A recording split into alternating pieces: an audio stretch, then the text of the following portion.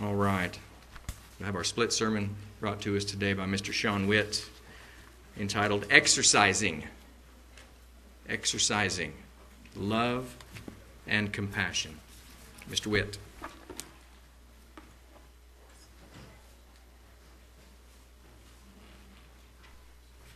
Thank you, Ron. You don't have to worry about any calisthenics or doing any push-ups or anything. Well, originally I had another message planned, and my message was going to be on being prepared.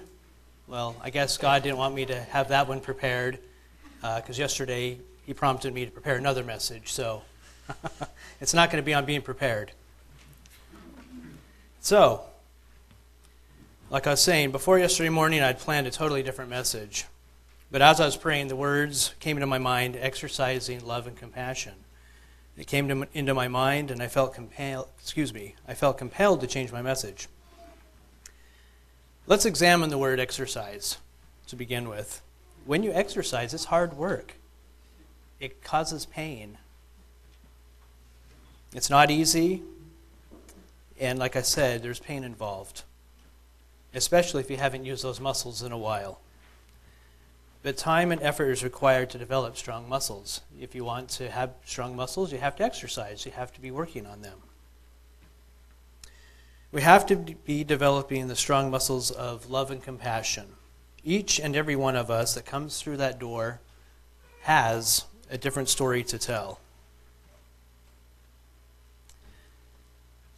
And if we were to meet on the street, a lot of us, we probably wouldn't be friends.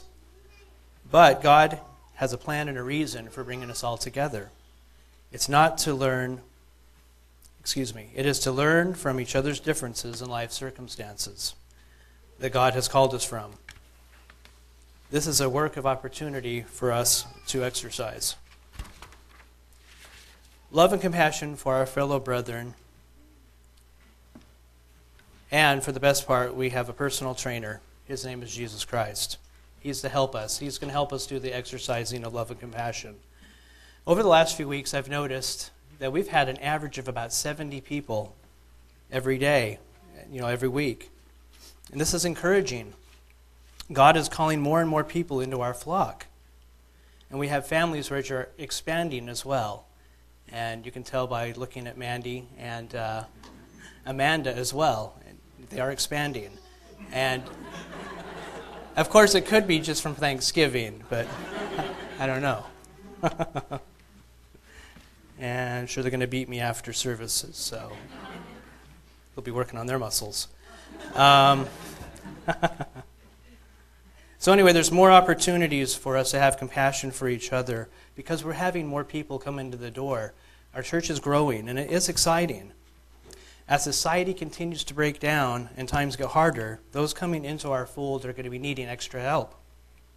And we need to be equipped to be able to help them. We may not come from the same backgrounds. Our opinions may be different. But God expects us to work together using His Holy Spirit to grow in His grace and knowledge. Like the old adage says, until you've walked a mile in another man's moccasins, you have no idea what their struggles are or what they're going through. But we can help each other by trying to understand what somebody is going through. It's very easy to judge a situation without having all the facts or thinking that we have all the facts. The only being who has all the facts is God. A person or a family's trial could be, the only being that has the facts is God. A person or a family's trial could be for their own personal growth, but what if it's more than that? What if it's for your personal growth, or what if it's for our growth or the growth of the church as a whole? You may wonder how someone else's trial could possibly be for your benefit, but perhaps God is using it to see what you would do, individually or collectively as a congregation. Perhaps someone is out of work because they were not doing a good job at their work. Or perhaps somebody is out of work because God wants to see if you'll judge them for their work ethic or if you'll help them out with a burden of getting food for them. Maybe they're short on food, and he wants to see what you'll do, if you'll step up and help them. Perhaps parents need help with parenting skills. Or perhaps God has allowed children with special needs to increase within our congregation to see if we'll judge the parenting or exercise love, compassion and support for those families. So there's a lot of different things that we can exercise love and compassion about. There's a lot of challenges in the society the way it's going. Let's turn now to John 13, verses 34 and 35. John 13, verses 34 through 35. A new commandment I give you, that you love one another as I have loved you, that you also love one another. By this all will know that you are my disciples, if you have love for one another. How did Jesus love us? Of course, he died for us, but what else did he do that shows his love for us? We can look for examples of how to fulfill this commandment. Things Jesus did for us that we can do for one another are the following. Number one, he temporarily took a job that was beneath him so that we could be a part of his family. Number two, he prayed for us. He sacrificed his time. 4, he fed people who were hungry both physically and spiritually. He listened. And he acts as an intercessor for us. And 7, he forgave and he wept. How can we love God and Christ if we don't have love for one another? In addition to the things just mentioned, love and compassion requires education to find out how we can help one another. One way to get education is to talk to the person who is going through the trial. Listen with a non-judgmental heart. We must pray for a non-judgmental heart and a non-condemning. We need to pray for a non-judgmental, non-condemning heart. We cannot have it our own way. Remember, the heart is desperately wicked. We have to ask God to open our hearts and our minds to see people the way that God sees them. They have been put in our path for a reason. What if we're the only support system that these people have? What we say and do can dramatically impact someone's life, either for the better or worse, or the worse, yes. To get the gravity of what I'm talking about and how much your words and actions matter, consider this. What if someone in the congregation, one of us here, passed away tonight? And while clearing their estate of personal items, we happen to come across their journal. And in their journal, it happens to say, boy, the only thing I wish is I had that person's approval, or if they accepted me, if they loved me. One of us, what if they were thinking they wished that we had loved them and felt accepted by us? You would have to live with that knowledge that you had the power to do something about this, but you didn't. And you may also have to answer to God for that. How we treat one another is a direct reflection of how we love God. For he said, if you love me, keep my commandments. We just read one of these commandments in John 13, verses 34 through 35. Without gaining proper education about what is going on from a person who is going through it, it's very easy to make a wrong assumption or be dismissive. Unfortunately, like possibly many of you, you've had a personal experience or non-informed judgment made past due to a lack of understanding or, sadly, a lack of a desire for the person to understand. There's a lot of people in our congregation who have food allergies. Some of the food allergies include stomach ache,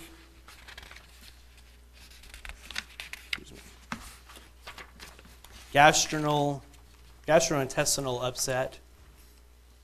For others, it's a rash, both physically visible reactions, and ones people readily accept. In our son's situation, Samuel, the only reaction he has for allergic foods, the only reaction that some allergic foods have caused for him is a negative change in his behavior.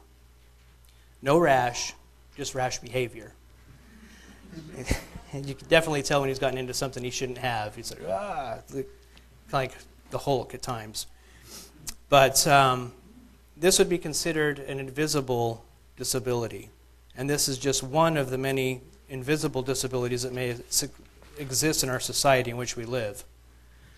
Without the full medical history, it was very easy for people to make the wrong assumption. The view is a lot different from the outside looking in. I don't mean to bring our situation to focus with my family, but rather to shed light on just how easy it is to pass what seems like a completely logical and rational judgment on a situation that you really know nothing about. But what if your judgment is correct? What then? Are you justified in your negative feelings or condemnation toward that person or persons involved? Let's see what the personal trainer has to say about that. Let's turn now to John 8, verse 11. But Jesus went to the Mount of Olives. Early in the morning, he came to the temple. All the people came to him, and he sat down and taught them. The scribes and the Pharisees brought a woman who was caught in adultery. And placing her in the midst, they said to him, Teacher, this woman has been caught in adultery. Now the law of Moses commanded us to stone such woman. So what do you say? This they said to test him, and they might have some change to bring against him, some charge to bring against him. Jesus bent down and wrote on with his finger on the ground. And as they continued to ask him, he stood up and said to them, Let him who without sin among you be the first to throw a stone at her. And once more he bent down and wrote on the ground again. But when they heard it, they went away one by one, beginning with the older ones. And Jesus was left alone with the woman standing before him. Jesus stood up and said to her, Woman, where are they? Has no one condemned you? She said, No one, Lord. And Jesus said, Rather do I condemn you. Rather do I condemn you. Go, and from now on sin no more. Notice the woman caught in the act of the sin. There was certainly no need for additional education in this situation. She was caught dead in the middle of the act of the sin. It didn't matter why. But even then, Jesus said that he did not condemn her. But he told her to go from there and sin no more. It has been speculated that he wrote down in the sand the sins of the people gathered around there. It makes sense that that would be. Take a minute and just think of some personal sins that you may have that could have been written down there in the sand. It's starting to feel a little uncomfortable if you would think about the things that you have done that could be written down there as well.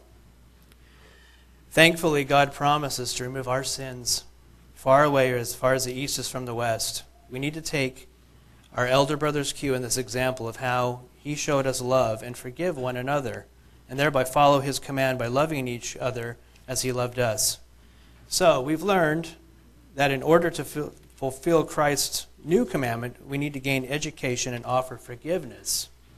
We also need to encourage and uplift each other and show compassion, especially to our little ones, both physically and spiritually speaking. You know, even the disciples needed to learn this. Let's turn now to Matthew 19, verses 13 and 14. And then people brought little children to Jesus for him to place his hands on them and pray for them. But the disciples rebuked him. I wonder, why would the disciples rebuke him? One commentary that I turned to stated, it states that Jesus here reiterates his teaching in Matthew 18, verses 1 through 6, which his disciples had apparently forgotten, and like their culture, they think children should be seen and not heard. Children were low-status dependents. They had no trust. They had to trust adults and receive what they provided. And the disciples did not want their teacher interrupted.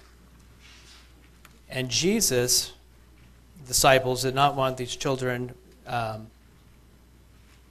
low in status to deter Jesus from his more important matters. And that can be referenced in Matthew 19, verses 13 as well, if you want to reference that.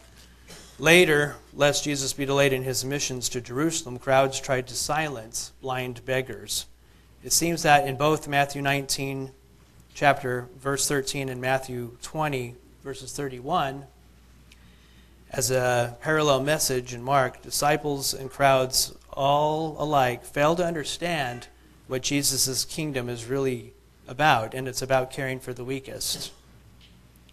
Then another commentary I came across suggested that either they thought it was below their master to take notice of little children, except anything in particular ailed them, or they thought he had toil enough with his other work and would not have him diverted from it, or they thought in such matters an address as this would encourage all the country, that would bring all the children to him, should he never see an end of it, because they would just want to keep bringing all their children. So that's how the disciples felt about all this. But let's look at what Jesus had to say about this. Jesus said, picking it back up in verse 14 of Matthew 19, Jesus said, "Let little children come unto me, and do not hinder them, for the kingdom of heaven belongs to such as these." I have read this verse many times, and for whatever reason I've never caught this before. The fact that not only did Jesus say to let the little children come unto him, but he takes it further and says not to hinder them. According to Oxford's dictionaries, the word hinder is a verb defined as creating difficulties for someone or something, resulting in delay or obstruction. So if you put it in this context, if you were to insert it, the definition of the word into the Jesus statement, it would read, "Let the little children come unto me, and do not create difficulties for them, resulting in delay or obstruction of them coming to me." That is a pretty profound statement. And remember that it can be applied for both physical and spiritual ones, spiritual little ones. Before I had a son with special needs, I was quick to judge other people. I'd be in the grocery store and I'd see somebody with their kid being unruly and crazy and, doing stuff. But now that I've walked a mile in another person's moccasins, I have more compassion for people that I see struggling with their children. It's easy to take a snapshot in time and judge for lack of parenting skills or abilities, etc. The same can be applied in a variety of other circumstances as well, besides just parenting. What about the person who comes to church 30 minutes late all the time? It may appear like poor time management or lack of respect, but you don't know what they're going through. Perhaps they're taking care of the neighbor's elderly parents, and the person isn't available to be there until, a half an hour after service has started, so they arrive a bit late. They might be helping take care of somebody else. Or the person's clothes are wrinkly every week. You assume they don't have enough time to iron them, or they don't care. They just show up that way. But maybe they've been living in their car for the past few weeks and are having money troubles. Or the brother or sister in Christ you offended, or the brother or sister in Christ you offended greatly a few weeks ago, but you had no idea because you haven't talked to them about it. The problems with this line of thinking, aside from being ungodly, are twofold. If we allow ourselves to get stuck in a negative pattern of thinking, it's very easy to not only be judgmental but condemning of others, which is likely a result of a decrease of the communication of the person. If we are the recipient of the judgment and condemnation over time, we'll likely stop attending church altogether if we're not careful. Or at least distance ourselves from hurtful parties. If we allow this to occur, we are ignoring the advice found in Hebrews 10. Let's turn there, please. Verses 24 through 25. And let us consider how to stimulate one another in love and good deeds, not forsaking our own assembly together, as in the habit of some, but encouraging one another, and all the more as you see the day drawing near. Encouraging one another and showing compassion does not have to be difficult. It doesn't need to be some grandiose gesture. A great example of encouragement happened with my wife, Kim. She was in the grocery store, and Samuel was having one of his classic meltdowns caused by numerous factors. She tried calming him down. Nothing seemed to be working. This was during the time we were trying to figure out a diagnosis for what was going on with him. We had no idea. But we did know that it wasn't normal. It was beyond the realm of just parenting and following God's laws, disciplining him because it wasn't working. But during the meltdown, Kim was becoming very self-conscious and embarrassed and felt like all eyes were on her in the store. Not to mention the frustration of, once again, not knowing, what the cause was. At that moment, a lady came over to her. A complete stranger came and simply offered her 5 words. The words of encouragement were, "You are doing a good job." And this happened over 5 years ago, and she still gets choked up talking about it. It just really meant a lot to her that this woman would come over to her, just watching what was going on, and was compassionate and gave her some kind words. It really helped out the situation. It was just what she needed at that moment, not condemnation. A kind word and reassurance goes a long way in all situations. All of us here need to encourage and lift up each of us as much as possible. Each of us have our own tailor-made cross to bear. Each of us have difficulties. And they're all different. We have different difficulties.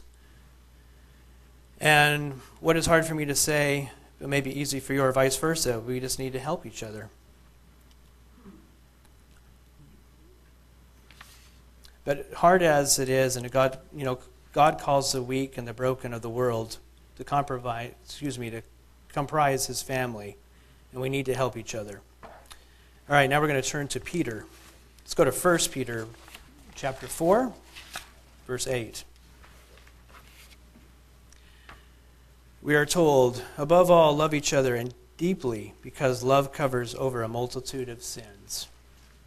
This is the ultimate way that Jesus showed his love for us, by his shed blood pouring out over and covering our sins. If we are able to be Christ-like and be his bride, adorned in white linen, this is the ultimate way in which we must show our discipleship and love for our Savior, by covering one another's sins with our love. Therefore, as it says in Revelation 19, verse 7 and 8, let us rejoice and be glad and give the glory to him. For the marriage of the Lamb has come, and his bride has made herself ready. It was given to her to clothe herself in fine linen, bright and clean, for the fine linen is the righteous acts of the saints. Let us make ourselves ready by following Jesus' new commandment, by exercising our muscles of love and compassion towards one another.